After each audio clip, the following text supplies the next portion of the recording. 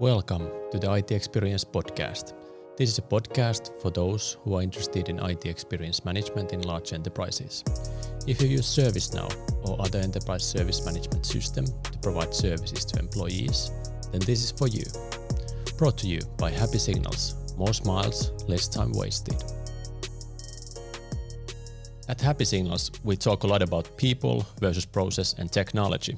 But I think the guest of this episode, Lauren Kelly, really explains why understanding people and their behaviors is important to IT teams as well. So Sakari, you had a chat with Lauren. Tell us a little bit about how did you first hear about her and what did you talk about? Well, I came across Lauren's name in the first time in a social feed, and I saw that she was going to launch a library of behavioral patterns. And I thought, well, tell me more. So I looked at her profile and then reached out to her. And Lauren Kelly describes herself as the first behavior thinker, decodes the people puzzle and changes behavior. That's exactly what we want to do at Happy Signals as well, and with our tool for the IT organizations. So Lauren is an expert in behavioral sciences and has been working on developing behavioral thinking practices for real impact in organizations. And when you listen to this episode, you will find out why we really need to understand people, not just on the surface, but in a fundamental way. And that's where the behavioral sciences can help our understanding. We will also find out what we already know, at least on some level, that people are irrational. So we might think we understand people, but do we really? So listen to the episode and you will find out also about the intention and action gap. People don't always do the things that they intend to do. And Lauren will go a little bit into detail what this means for organizations and how behavioral sciences can help.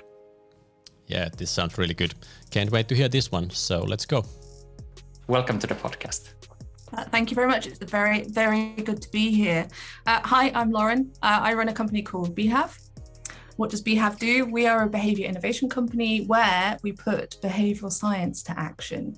So what does that look like? Well, I craft work-ready tools that translates behavioral science into an impact or an action-based piece. And I also teach people. I teach a lot of people around how to use behavioral science in a way that focuses around understanding people, decoding the people puzzle, but also putting it to action and kind of like using it in our everyday workflow and everyday processes. So what is behavior thinking? I think this is another question. I say I'm the first behavior thinker. What is behavior thinking? So behavior thinking is my kind of stab at the future of where innovation is going. I saw this pattern quite a while ago as I was working that behavioral science is increasingly being used within businesses and within design and within the policy space. But I actually really believe it's one of those fundamental kind of things to the success of future businesses, how people work inside a company, what people are doing when they're using your products or when you're using your features.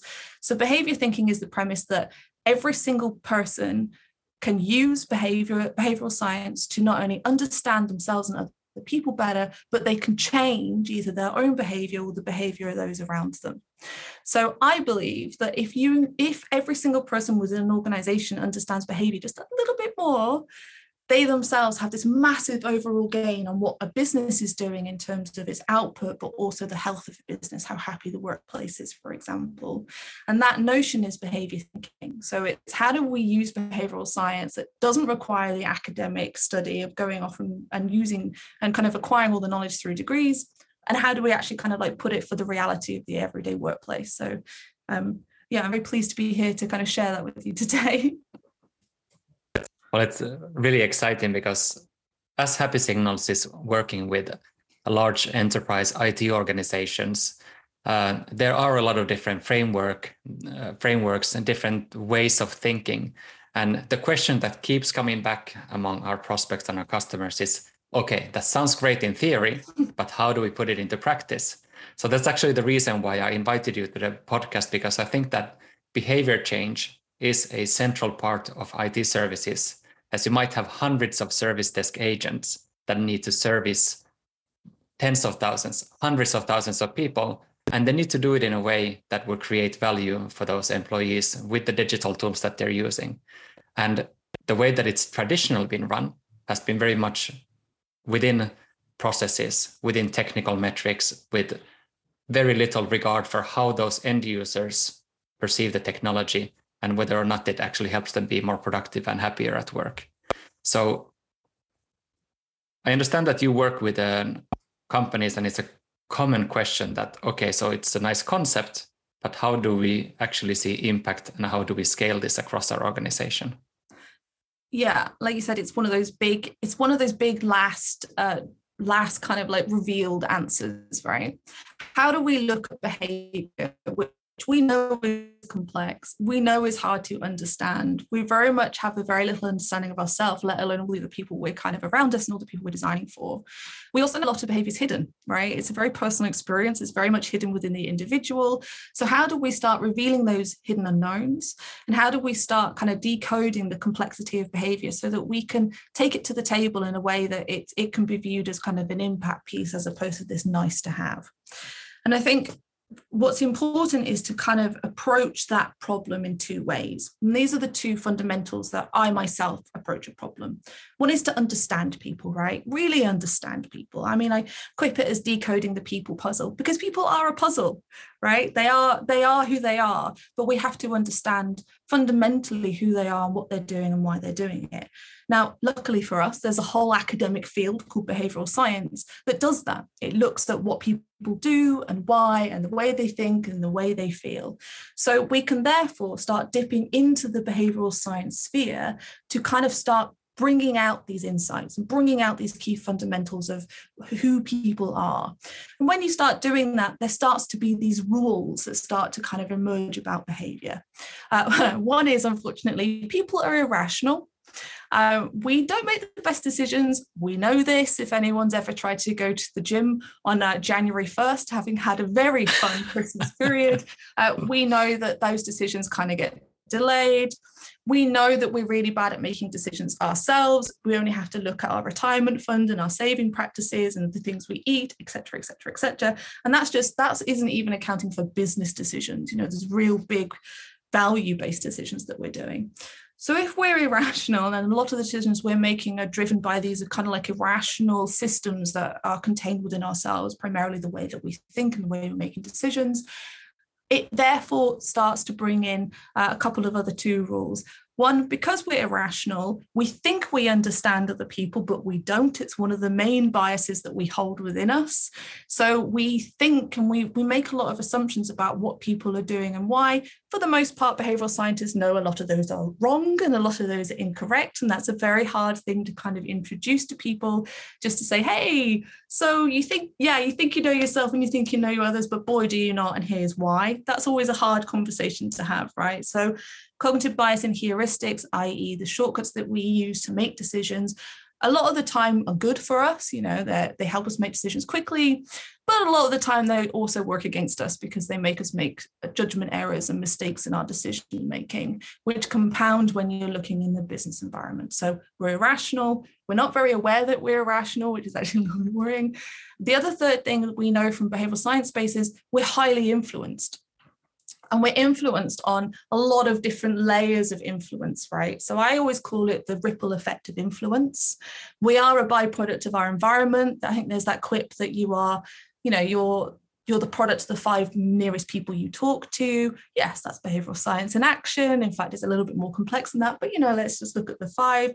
So people influence us, our direct loved ones, our colleagues, the system and the culture in which we're working in. Also, our environment influences us. If I said to you at the start of the workday, hey, are you going to eat well today? And you're like, yeah, I'm totally going to eat well today. And it's someone's birthday and they've brought in a triple stacked chocolate cake into the kitchen and the whole office gets emailed to go and grab a slice of cake.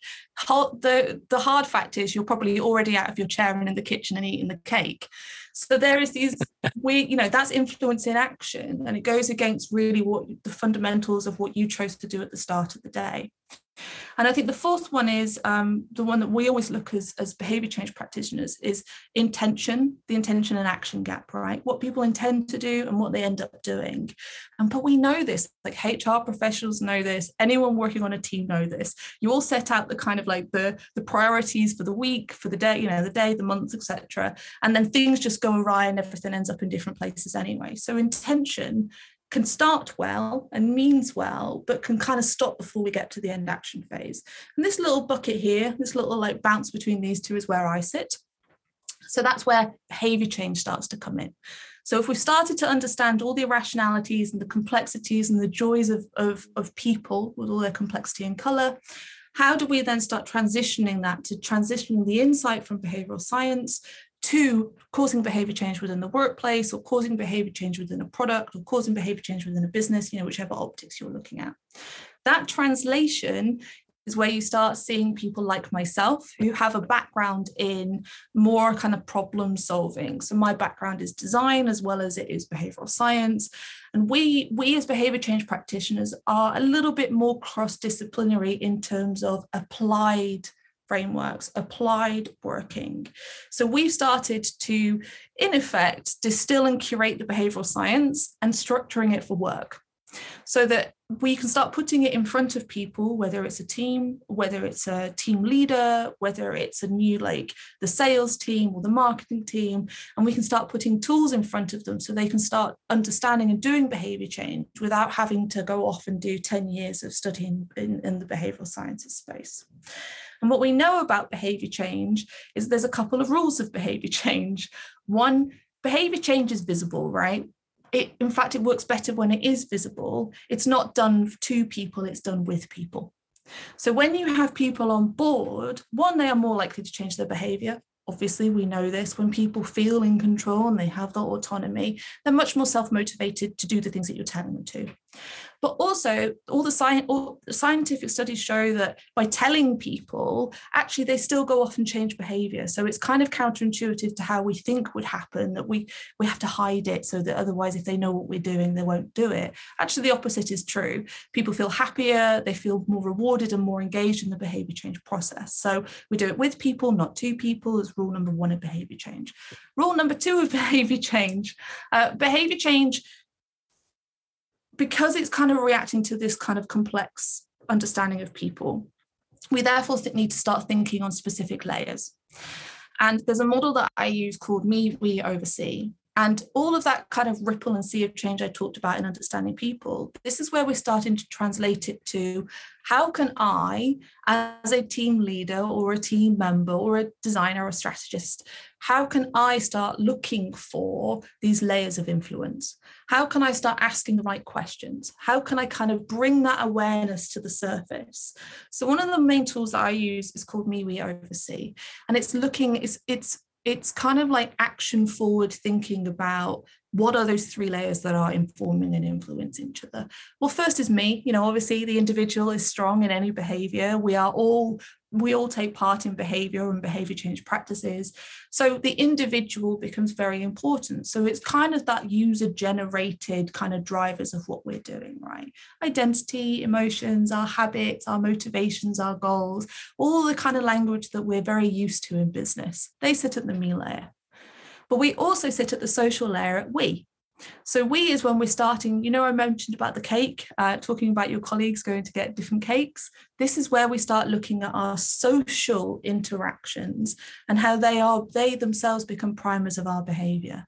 And we'll know this if you're in organizations, because everyone will go on team building exercises and people will talk about forming and norming and storming in teams, if it's a language you've ever worked with any marketing management consultants. But what we do as behavior change practitioners is we can start to say, wow, if the me layer shows that we want to do a behavior, but it's not happening, maybe the social context is kind of pointing to different places. And maybe actually what we should be doing is supporting the individual by looking at their social environment or looking at the social influences or triggers or cues. And there's kind of words us behavior people like to use. So we can start looking at, for example, the design of the canteen to encourage people to eat better. They already wanted to because we asked them on Monday. So now we're looking on by Friday, how do we structure, for example, what's in the fridge and how we eat as a collective to support that behavior. So now we're starting to transition to the last layer, which I call the overseas. So the overseas are our physical environment. So these are kind of the things that we use, the things that are around us, the opportunities that are on the horizon that are for us to act or not act. So now we're starting to look outside to the context generated triggers. And these are the things that us as businesses both have to be aware of, what's happening outside of the business, so that we can kind of look to kind of bring the behaviors in a way that complements what's happening, but also how do we kind of mitigate and limit the kind of construction that we have. So good ones like COVID for an overseas factor, COVID came and blew up all of our entire worlds. But, as businesses, it forced us to look outside and go, okay, there is stuff that happens in the world that has an influence on our behavior. So now we need to bring that to the table as well. So 3 layers thinking is really helpful when you're looking at any problem, because it helps you, one, look outside the user to the social context, and it helps you look out at the social context to those kind of real world things that are happening outside that could be having an impact on how people are feeling and how they're kind of what they're doing and why. So I use this one a lot with teams, actually, and the one that comes out as the one that people tend to forget about most is kind of the social layer, the we layer. So if the general last tip I have is, if you notice that behavior is not working the way that you hoped it would, you might have a blind spot on the kind of like the social influences, the we factors, groups, group identity, social norms, expectations, what groups are saying and who's kind of leading those groups. That might be your blind spot. So that's where I would start usually with an organization, is looking at social influences on behavior. Any questions? Because I appreciate that I've just dived you into behavioral science 101. No, it's really, really interesting, because when there's several things that I actually want to get back to. And one of them is you talk about influence, and you talk about intention, and you talk about incentives, and also about the system and the culture. So when we, for example, look at some of these IT service providers that are working with multiple different clients, and they might have, some of the biggest ones have 500,000 employees that are working for them. Not all of them in the service desk roles, but across the board. And what's quite typical for them is that different metrics govern what good work looks like for the agents that are working in the junior positions. So when I'm thinking about the layers then of the me, we, and the oversee, there might be the individuals coming in and thinking they have these lofty goals of becoming more end-user centric, providing a great service. But then they see that on the we level, team members that get promoted are the ones who are sort of following slavishly certain metrics. They're meeting that target, but they're ignoring that one. So they're learning from the environment what works in their own interest if they want to proceed within the organization. And when we asked in our IT experience management group on LinkedIn some time ago, what's the biggest challenge for ITXM in enterprises, there was 2 things that stood out. One of them was convincing other stakeholders that it's worth doing, because it is going against what has traditionally been done. And the second one was definition of metrics. Because I think that many of these leaders that are sitting in and thinking about how can we improve our services are thinking, what are the metrics that will drive the correct behavior? How do those metrics then create incentives, whether they're punitive or they're rewarding? So any thoughts about how metrics within systems and cultures influence the behaviors that are being observed? So, I mean, metrics are behavior made real, right? They're the observed end function of what is happening. So in terms of behavior change, or as a behavior change person, metrics are kind of my gold, right? But metrics only really show what has happened. Therefore, we have to almost work back and start understanding to unpick it. Now, if you kind of like view something like me, we, oversee, right? I said it kind of brings those layers that you can break down influence for. But in terms of translating those to metrics, they start to almost pip out 2 different types of metrics that we should be looking at. And one is the signals of behavior, and one is the settings of behavior. So the signals, they're the things that obviously, I said how it happens inside of us. So we can only really make assumptions about them. If I see someone go and pick up a cookie, is it because they're hungry, which is an individual primer, or are they doing it because their friend went to the kitchen and got cookies, which is a social influence, right? So you've got this two-sided story to a one metric kind of thing. So therefore, if we're looking at these external representations of what are happening, or I like to call them the observable hidden unknowns, they're the signals. They give us clues of what might be or might not be happening. Setting, therefore, becomes kind of like the understanding to try and figure out the context of what is happening. So our setting is our context piece. So it's starting to include the kind of like the building the story. So we're moving the story from black and white to color. So we're trying to understand why someone did the signal in terms of the setting. Now, if you're doing it internally within your teams, you will kind of be doing this anyway, right? Because you'll be looking at kind of the measures of good behavior. So it might be things like turning up on time. It might be submitting the right number of kind of like submits over the hour, et cetera, et cetera. The challenge that you have when you start looking at behavior is that it's almost like you're measuring the wrong thing. Because what you're doing is you're measuring the end observable actions, right? It has already happened. And we don't really understand what is happening or why. And it certainly doesn't allow for kind of that complexity that life is messy and people are complex and also people are irrational. So it doesn't have the why. So there therefore becomes this kind of argument that we need to start looking at how we shift how we're looking for behavior and how we're measuring behavior. So if you're going along the kind of argument of qualitative and quantitative measures, so qualitative, i.e. the story around, and quantitative, the ones and twos, the kind of data of what is happening. And you amplify both of those with this understanding that we have around behavior and changing behavior. It allows us to ask different questions and ask different conversations.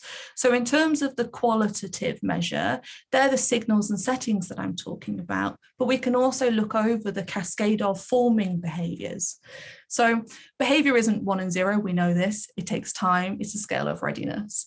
So we can start then looking for how is behavior starting to form within an organization, and is the measure that we have actually an outcome? And does it not actually represent those stages of change that we're kind of seeing within teams, we're seeing within new team members, seeing within kind of like new departments, et cetera, et cetera. So we can start therefore breaking down the creation of behavior into specific steps, which is also another useful thing that you see emerging in the behavioral science space. I equip these as direct, shift, and action. So what are the underlying things that kind of direct who we are and our social groups, but actually they're not really primed yet to have an influence on what we do until we hit a shift moment. And a shift is when the kind of unbubbling influence, there's undefined things of what we do and why become active, right? So something's changed, they're called upon, something has been triggered, and now we started to translate that into action. And action is the habits and the routines, the things we're seeing, the groups we're taking part of, where we're putting our voice and how we're kind of expressing ourselves. So action in this context is kind of the metrics that we're currently observing within our teams, right? They're the clicks of do's or don't. But therefore we're negating or we're forgetting about the other layers of forming behavior that we should be looking at within our teams. Direct, for example, what is the underlying happiness of a team? Shifts could be what is changing for this team, what's coming up on the horizon in terms of deadlines. Are they merging with another team? Are they relying on other stakeholders? And what influence is the stakeholders having on this team and the individuals? And therefore, we can start looking at these as signals. This is where the signals come in of what is changing for people's behavior and why. So as well as looking at the 3 levels of influence, we are now starting to look at the 3 layers of changing behavior, or behavior readiness, as I call it. And you can basically, if you overlap those, you get 9 factors. It's called the drive grid. I'll link to it because there isn't enough time to go into this. But you can use that as a premise, or kind of like the underlying conversation for let's change how we're looking at metrics from a human factors point. So shifting from KPIs to human factor KPIs around signals of behavior. And we can measure and monitor those signals because we can see when they're starting to pop up. And it gives us that early indication of whether things are going well or whether things are kind of going awry. So we can start using signals as kind of like those red flags. Before we get to the point where, for example, the best person on your team has left because they're very much annoyed because things aren't going the right way that they said they were going. And you can do that across an organization, because as soon as you start thinking around signals of behavior, or we start looking at patterns, and you can start grouping them into patterns that you're seeing across an organization. And as soon as you start documenting patterns, you can almost see waves of influence before they have an impact on the bottom line. And therefore, if you can see, you can do, and we can start changing behavior because we know we've got a target. And that's what I do. I mean, that's qualitative. There's also quantitative. I don't think we've got time to go into it. I'll also link to FIT because I think it's another very useful framework for you that I don't talk about, but I'm starting to talk about. But it's starting to say, okay, we haven't really got time to go off and do a load of quantitative kind of research. What is the data points, the raw data points that we can use, and how do we identify behavior within those? And that's frequency, intensity, and timescale. But I'll link to it because we've only got 15 minutes today. No problem. I think we can stretch this a little bit because there is something that you mentioned that is very, very interesting. And for the listeners, Lauren is not so familiar with how, for example, happy signals differs from other approaches of measuring the quality and the impact of IT services on business. And happy signals is based on the premise that humans are the best sensors. So you could be measuring process efficiency, you could be measuring device or lab application or network performance. But in the end, because IT services are meant to support the employees in the enterprise, those humans, if they are not happy with the technology, their perception will indicate, like you said, I love what you said about it's an early warning, sort of a red flag. And I'm wondering what your thought is about, is the perceived reality by the employees within an organization, for example, with how happy they are with the IT services, tools, and different touch points, and also their perceived reality of how much time they felt they lost due to technology problems. How do you see sort of the perceived reality versus the measured reality, which would be those objective measures from devices and other technology touch points? Okay, perceived reality, welcome to behavioral science, is complex. We know this, and we know this because of this, right? I can do something for 40 minutes. The metric is I've done it for 40 minutes. Now, my perceived reality, if you said to people, how long was that? Time dilation means that it really depends. It depends on whether I was in flow state. It depends whether I was enjoying it. It depends if I was people I loved or with people I hated. 40 minutes doing my tax return is very different to 40 minutes playing with my nephew.